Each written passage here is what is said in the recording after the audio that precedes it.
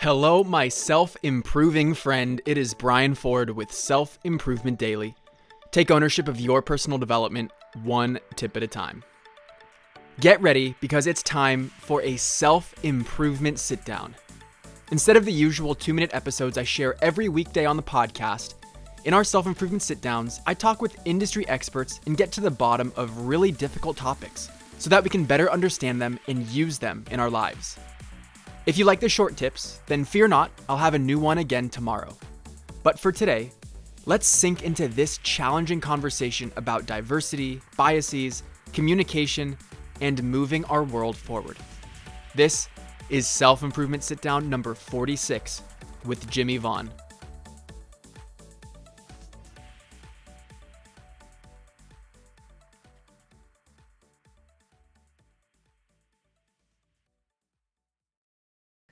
And we are live. I'm sorry to do this to all of you today, but we are talking to HR. Today's guest is Jimmy Vaughn. Jimmy is an expert in diversity and workplace ethics and has worked for more than a decade with top global brands to implement more equitable inclusion strategies. You'll notice pretty quickly that this conversation won't be painful like your typical HR program, because Jimmy has a really sensitive way of helping people communicate about difficult topics and leaves conversations with more empathy, understanding, and most importantly, outcomes. I just set the bar pretty high for this chat, but nonetheless, Jimmy, let's dive into it. Thank you so much for speaking with me today. Thank you so much for having me. I'm looking forward to it. Cool. I would love to start by just setting a general framework, especially in light of 2020 and the heightened racial tensions that we have and just polarity that we're experiencing in general. You know it well yourself because you grew up in Ferguson, Missouri. We're in a world with a lot of conflict, and unfortunately, it's not being handled as productively as it should be. So just first to kind of get us started, would you tell us a little bit about where we're at right now when it comes to kind of these race relation, diversity, and equity issues in general versus where it should be or where we're working toward being? That's a really great question. So where I think we are, and I think, kind of from day to day, it might shift a little bit the way that we view what's going on. But I think, oftentimes with most, problem solving processes, things tend to get a little bit worse before they get better. Right. And I think that what we're starting to see, or what we've started to see, like over the last, a couple of years, is a lot of the things that we were comfortable in being removed from the overall discussion, from the overall conversation. Because a lot of, especially when we talk about, like race, and we talk about, really difficult conversations and uncomfortable conversations, we really look for every opportunity to kind of like avoid them. We look for every opportunity to kind of be like, I don't know if that's like if that's really important for us to really have to talk about right now. Oh, maybe you're overthinking it, or maybe you're not. And I think a lot of the events over the past couple of years that have, kind of like shown up have removed our ability to stay a little bit comfortable. And so I get a lot of people sometimes, like saying, like, oh, I don't know that it's ever been this bad. I'm like, actually, it kind of was always there. And I'm like, and I can think of quite a few times in history where, where we've seen it. But the reality is, it's just like, we can't keep taking or trying to take a shortcut to things being fine, right? Doing this is part of the process. Going through some of the challenging discussions, that's part of the process. We tend to go, into a thing and have to find equilibrium. Sometimes you hypercorrect and it swings, like all the way to the left, and then on the other end of that, it swings back all the way to the right, until we start to get into that balanced, like middle stage where, we can engage in really honest conversation. And we also have the tools to be able to engage in some of those discussions. And I think right now we're in a space, and maybe this is a little bit idealistic and optimistic of me, but I feel like we're in that space where we're starting to obtain the tools to be able to engage in this discussion. And it is uncomfortable because it's stretching us, right? It's stretching us in ways that we're not used to being stretched. We're being held accountable in ways that we're not used to being held, accountable. We're having to confront things that, it's previously much easier to look the other way on.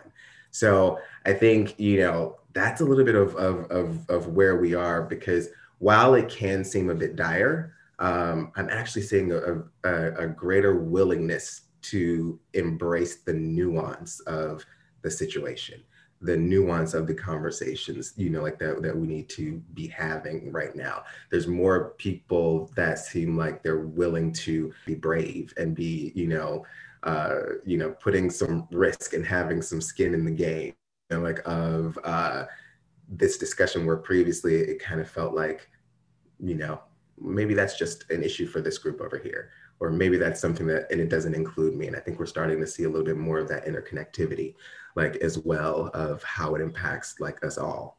Yeah. So that is the way that I'm looking at it right now. And that, and I think I've seen a lot of benefit from, from having that outlook, and, engaging kind of like in that way.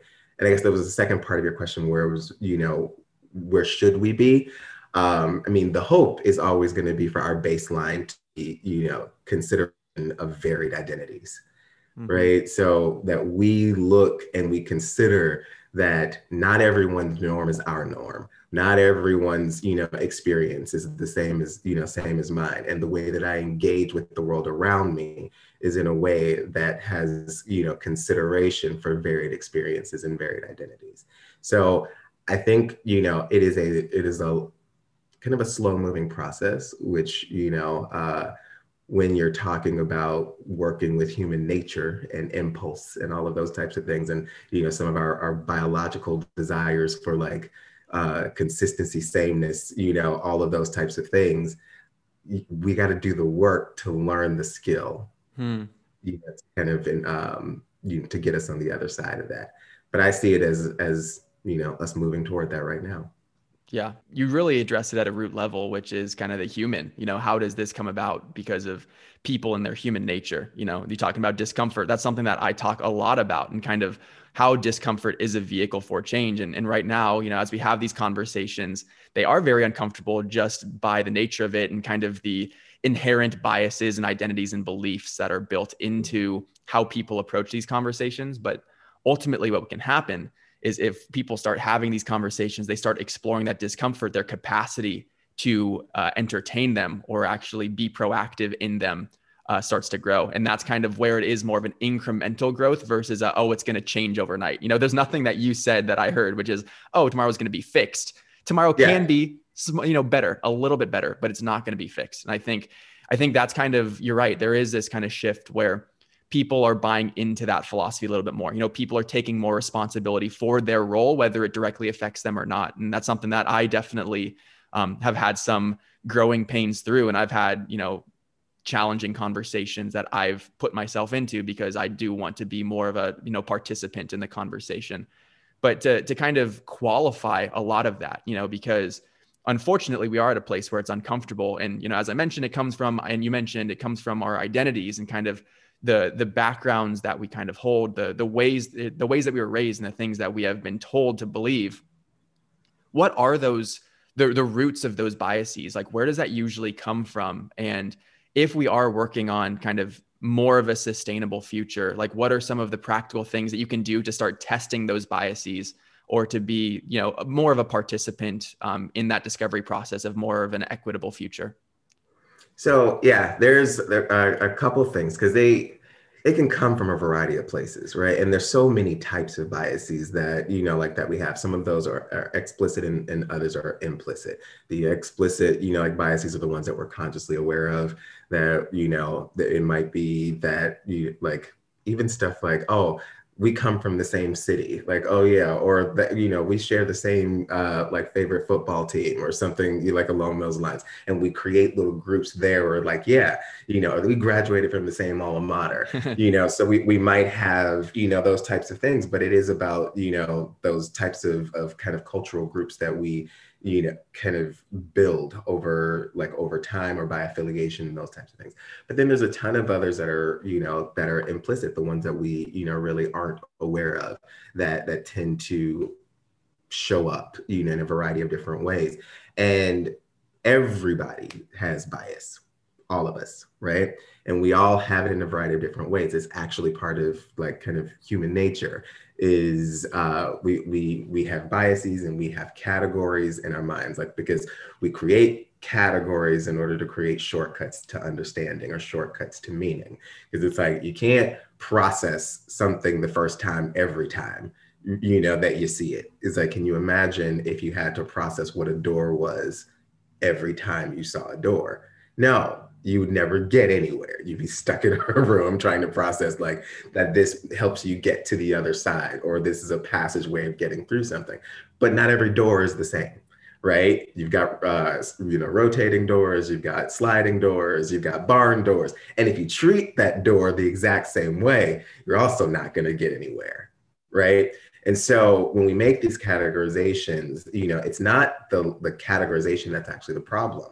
It's having too few of the categories. It's not allowing for variance and nuance within that same category, so that your brain tends to make it a singular kind of entity or a singular story, that everything, like that makes everything, all the nuance that's in it, all the variance that's in it, all the diversity that's in it, you make the assumption that, they're all treated the same way, that they all focus or function, kind of like in the same way. So that's a really important thing to kind of, grasp about it. But where we come from, like the region, what languages we speak, that shapes the way that we think and how we approach things, our, religious background, our upbringing, whether or not we had a religious background or not, coming from a two-parent home, a single-parent home, all of the things that shape, kind of who we are and how we interact in the world, how we view the, like the world around us, has a way of, creating a norm, creating a status quo for ourselves, right? And so our issues come into play when we start to make the assumption that others are operating the same way. So when we impact others, like, especially if you talk about like in the workplace or things like that, and you make the status quo, your norm, you end up making the assumption that it's the same for someone else. And a lot of times you qualify it based on how well others fit into that, which is not, like always a fair assessment.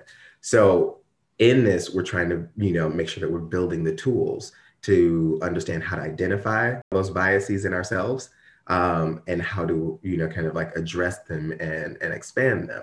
And one of the most significant ways of doing that is one, you got to kind of give yourself a break and not think that every bit of bias is rooted in evil. Right? Is a lot of times we have to kind of like de-vilify the conversation, because sometimes when I jump into a discussion about like racism and people start talking about like it's this and it's this and this, like, or I'm not racist, and now, I'm just like, whoa, first off, didn't say you were. Like, second off, what do you think racism is? How do you define it? Right? Because a lot of times we end up engaged in conversations that we don't know that we're in. Right? Because everybody has a perception of, we use the same terms, but we may not have the same meaning of what that term actually means. For some people, racism could be, like the extremes that we, know of, like violence and pejoratives and all of that, and worse. And then you've got, others who just, consider that it's race-based prejudice. And then you might have others that are like, no, it's race-based prejudice plus power, because, the concept is one has to be in a position of power in order to, impact another group based off of their race-based prejudice. And so sometimes we all use the same term of racism when we mean those three different things and don't realize we're even in the same conversation. So we're building those kinds of, tools to be able to engage in the right, in the right discussion. And then once you're able to kind of de-vilify your situation, or the understanding that like not all bias is based, in hatred. Sometimes it's just a desire to preserve one's norm. Sometimes it's a fear of change. Sometimes it's more just kind of like, oh, I was just unaware, right? I just didn't even realize that I was engaging, in a way that wasn't considering somebody else, because my own frame of reference is limited. We didn't even know that there was another option. We didn't know that there was another way. And so frame of reference in this whole thing is so huge, because our increased frame of reference increases our capacity for empathy. It increases our ability to put ourselves in someone else's shoes. That is why storytelling and representation, when you hear the term like representation matters, and all of that, it's based in that. We as humans are built for storytelling to tell us how we fit into the world. We, like from our hunter-gatherer days, sitting around a fire, like, and it's funny enough that TVs kind of reflect that. We're in the living room, sitting around a glowing light, telling, where stories are being told to us that kind of help us, like the world. Most of us haven't traveled the world. Most of us understand the world based off of what we've seen through storytelling, whether that be through a book, through, movies, through television, through like any form of media. That's where we like we tend to get it. And so that's where, a lot of times our frame of reference. So I always encourage people to like try to expand your frame of reference so that you can build your capacity for empathy. Yeah, no, I mean, that's a really articulate thread that kind of connects all the thoughts you just touched on, right? Because if it comes back to storytelling, then what are the stories that you're hearing, and that shapes your frame of reference. And then when you have your frame of reference, that dictates what categories you start to operate within, right? And when you were speaking on that, it reminded me of assimilation during childhood development. Like there is an animal and a kid's trying to figure out, is that a dog or a cat? And sometimes they mislabel it. And I feel like we do that in a kind of a different spectrum based on some of these different topics we encounter, naturally throughout our days, which is pretty wild that, there, I guess the development process then is an evolution. It's not something that's fixed, right? You're continuing to grow upon the different ways that you're assimilating the different stimuli, basically, as it relates to the kind of psychological experiments of that. Yeah, 100%. And then what's cool too, is how that kind of ends up informing your biases, kind of the first part of what you were just responding to. That was the kind of the light bulb moment for me, is not all biases are bad. Like biases are just an evolutionary knee-jerk reaction to, hey, things are a certain way. This is going to keep me alive. Like you see a snake, you get bit one time. Now you have a bias like, hey, snakes are bad. Like that thing's going to hurt me. So it's like, instead of us always vilifying what these biases are, let's understand why they exist and how it's affecting other people, instead of just calling them and labeling them bad, outright. We can talk about how more productively we can address or kind of navigate through the bias that we're experiencing, because there are some good elements of it from an evolutionary standpoint or for whatever purpose it might be serving. And then there are some unfortunate consequences, so I love how that's kind of the larger scope of the conversation. But it makes me wonder then, kind of, is there a line in the sand, or is there a trade-off between some of those biases? You talked about like, hey, I went to the same high school as someone, like that is a bias, and you're more likely to, work with that person or appreciate or respect or take time to spend with that person just because of like the similarity bias that you mentioned, which is important because of like a group mindset of, hey, we're all better together, right? So that's kind of the nature of that. But then you talk about maybe in the workplace, there's nepotism, so there are these biases that end up having consequences that are unfair on other people. So when it comes to, and kind of a larger part of this conversation too, is just communication, so it's like, how do we transcend all this information through what's in my mind, then becoming injected and actually having a representation in your mind, So when it comes to these biases and the way that we can start speaking about the different biases that we're having in an effective way, like what are some either like tonality choices or some of the ways that we can sensitively introduce these conversations so that people aren't threatened by, hey, this is my category, this is how I see things, and they can kind of expand that frame of reference so that now they're more willing to consider other people's point of views.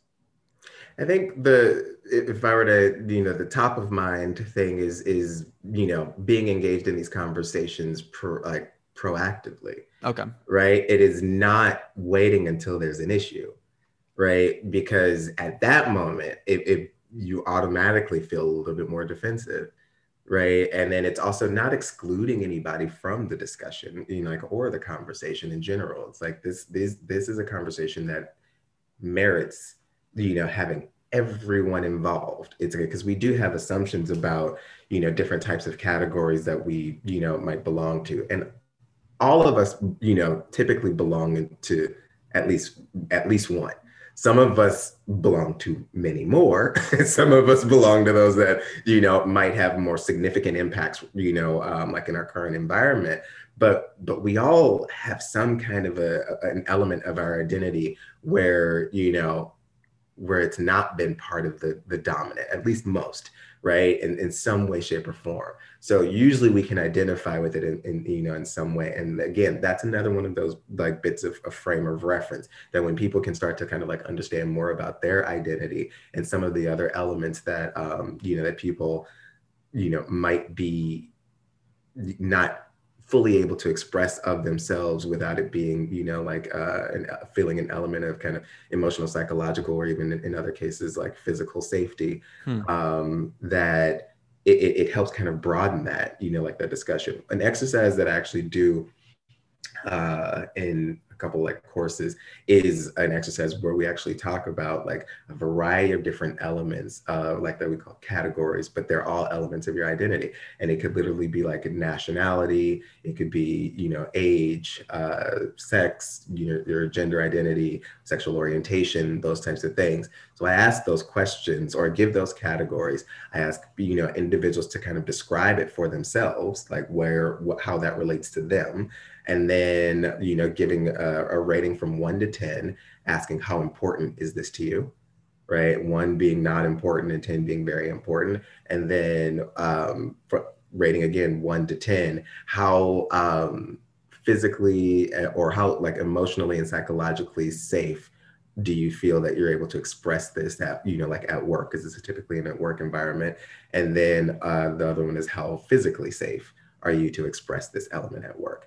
And usually by the end of that, there's a lot of times people start to learn a lot about themselves because they didn't realize that it was like, oh, I didn't realize that I wasn't so comfortable asking that thing about, or talking or expressing that element of myself, in this space.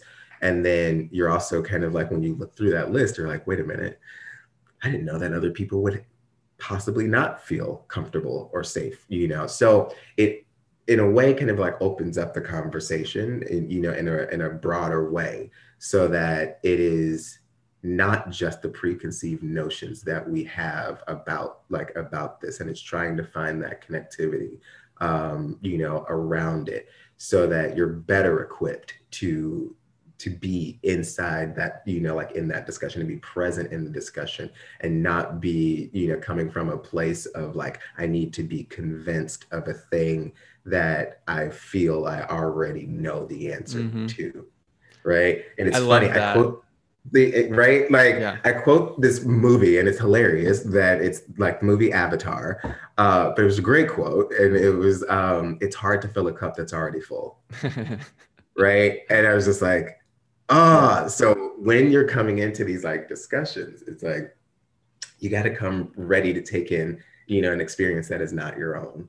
You have to leave room, like for that. Because if you're actually seeking knowledge, but you come already filled with the knowledge that that you believe that it is, or that you have, it's not likely that you're gonna get anything, out of it. That's so golden. No, because something that I've come to realize when it comes to learning and like learning acquisition, basically, is there are 3 different ways to communicate something. You can tell someone to do it, which, all right, like, what do you know? Like, why am I going to do that? You can show someone how to do it. So you can be the example, and then people will take that a little more seriously. Oh yeah, this is something you prioritize. But the major way for people to effectively understand something is to experience it for themselves, right? So like once you experience it, then like, oh yeah, this is how it is. You can kind of, now you have your own frame of reference. And that's such a brilliant exercise, because what you're doing is you're identifying where someone feels like they're a minority in any realm of the word, right? So then once you recognize that, oh, wow, yes, this is who I am. I don't feel safe in these ways. I don't feel secure or expressed in these ways. You can then apply that toward the other people you're trying to connect more with. And you can come from a place of, I've experienced what this is like. I know where you're going. I don't understand the full version of it, but I got a sliver of it. And now you can kind of be more productive around it. So I think that's such a clever way for people to come upon their own conclusions, and that's kind of what your role is as the facilitator, is to let people kind of have that self-discovery journey. I want to back up a little bit, because we talked about it a little bit, but I also want to elaborate on it, because it's a really important topic, which is the idea of definitions.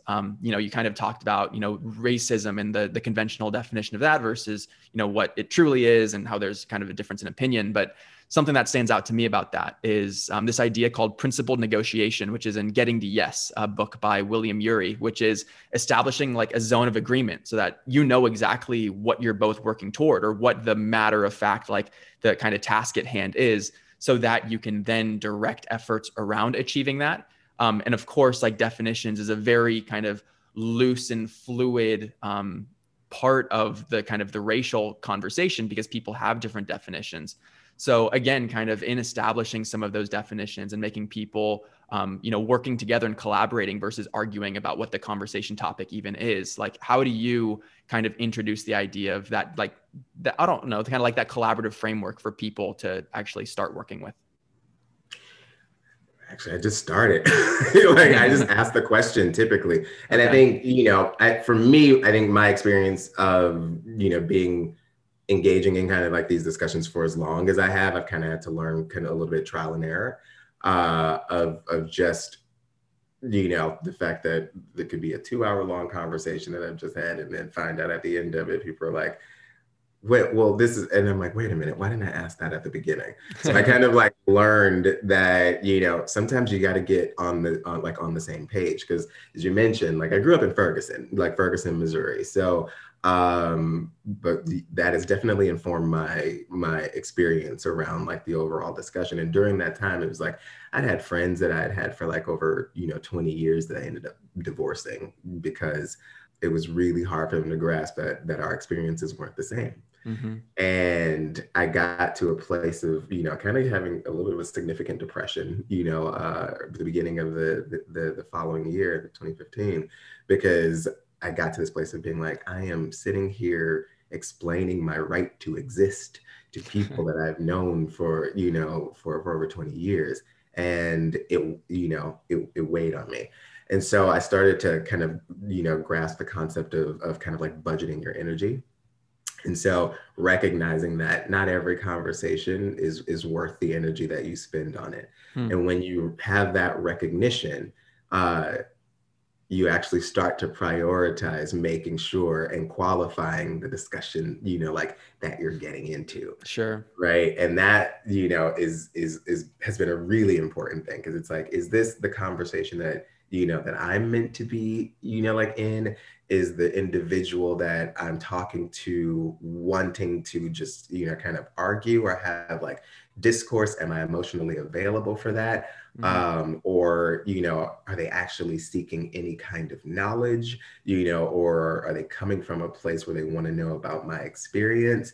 Or have they started this discussion with, I don't know why, or I don't know, like that I had to make a decision that those weren't the types of conversations that I was, ready or willing to kind of like engage in. And I think everybody has a bit of a measure of, of where they are in this process and in this journey of engaging and being an active participant in kind of like shifting this, this situation and like fully embarking on the journey and engaging in the narrative and so on and so forth.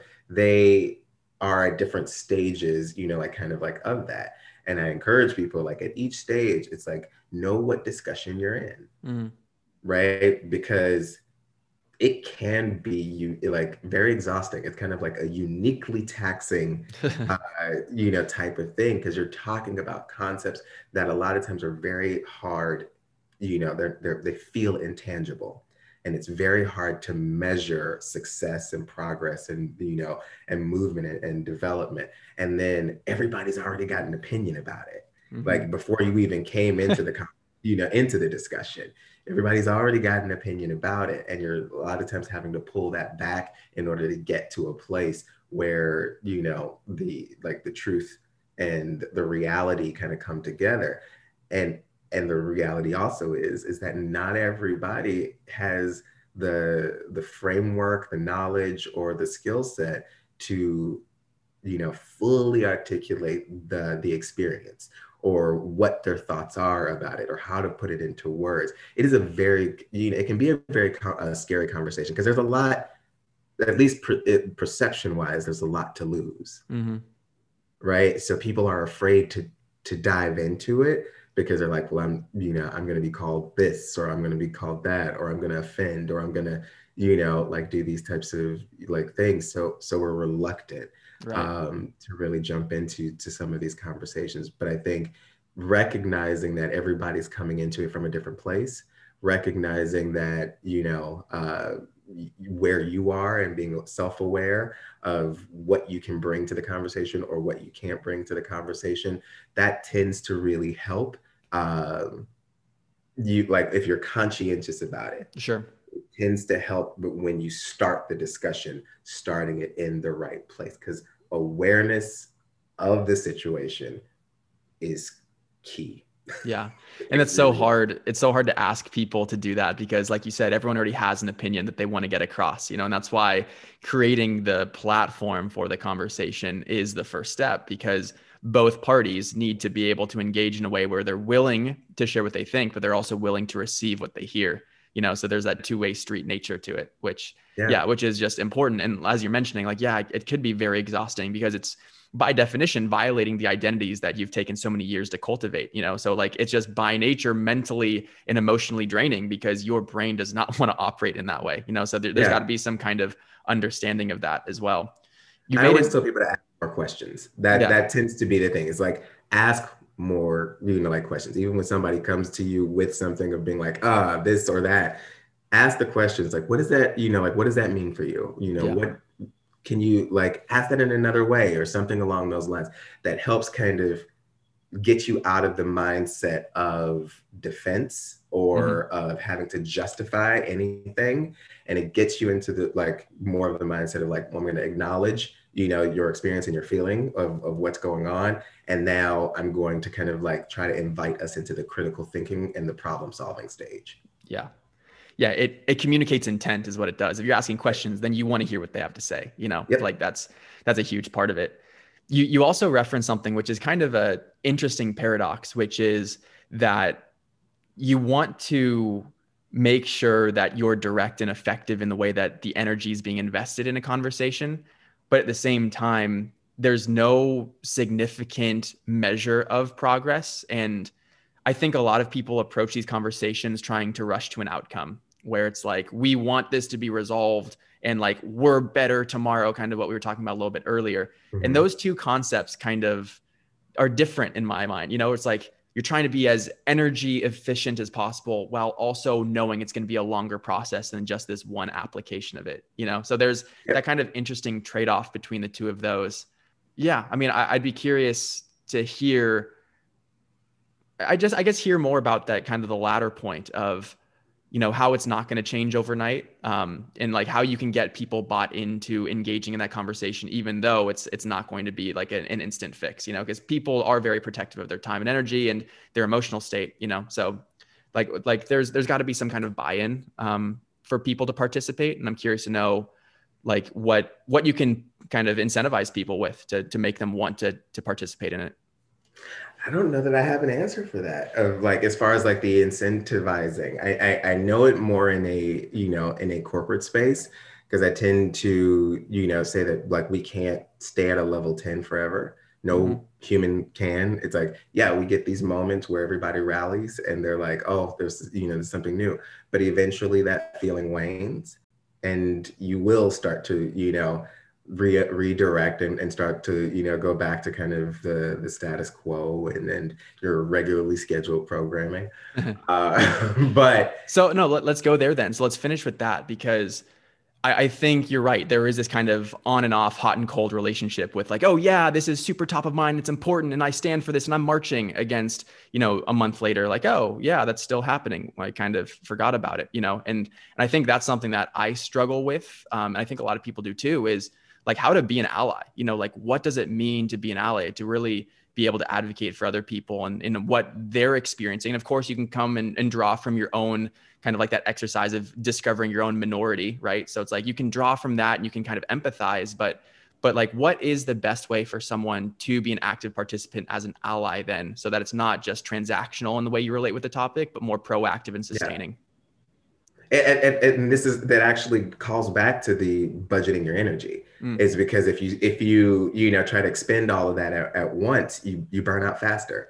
And like even people with like a more significant vested interest in it will hit a point of just not being able to engage because of having put so much into it and not actually reserving energy for the recognition that it's a long game, mm, that things don't turn overnight. But when you do have those feelings of wanting to do something, try to establish systems and processes for yourself. Try to make little like goals for like actionable change that that you can do like for yourself. I just heard Renee Myers, who is the VP of like inclusion strategy at Netflix.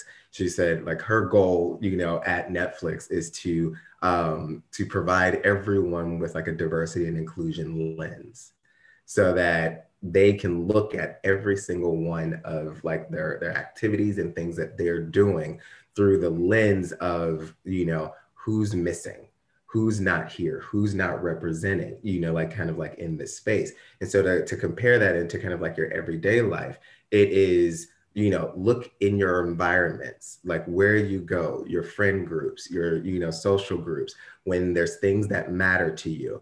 If you can just try to train yourself to think, who's not being represented? Is somebody being misrepresented? Right. And like those like tiny, tiny things, it actually equips you much more so to issue spot. I also say to continue educating yourself on like, all the different things, because again, it is about issue spotting. And when you have more context, you're going to be more aware of seeing it. And you're not basing it off of your own personal drive. You're going to be reminded about things that need to happen on a daily basis, as you kind of like engage in a variety of different spaces. So it's going to kind of keep you moving, toward incremental forward, like movement. And I think that, every time that you do see incremental forward movement, you need to kind of take a moment and acknowledge that, because that is how you recognize there is change. Something is different than yesterday. What I am doing is, like is working. And then also the recognition that you don't have to convince everybody. It was mm, actually probably the best piece of advice I'd ever gotten. Is like, you don't have to convince everybody. You only have to convince enough. mm-hmm. Right.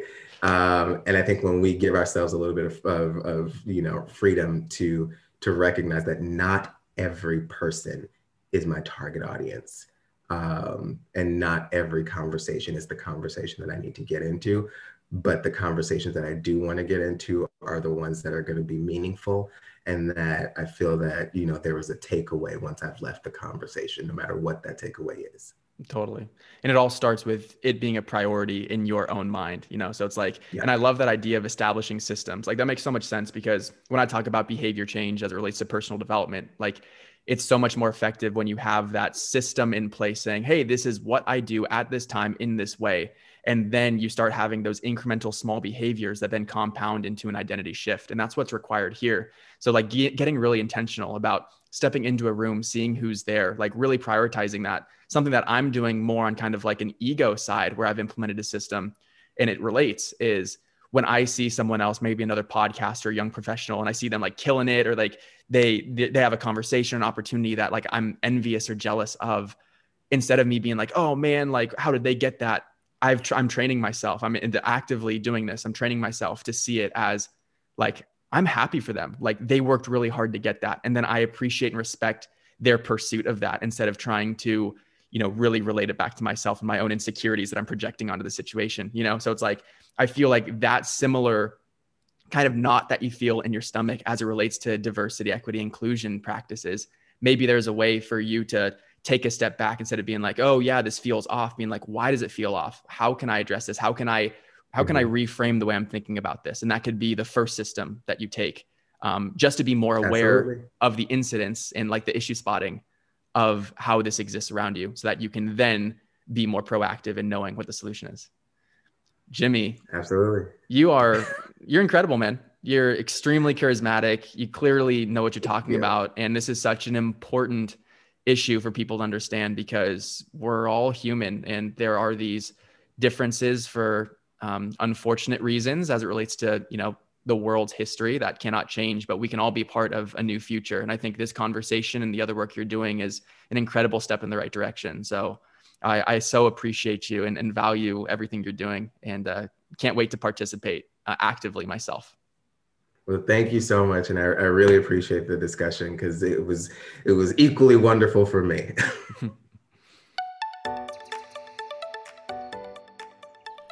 That was Jimmy Vaughn. Jimmy brings a really unique perspective to the table, which is challenging, but welcoming and sensitive.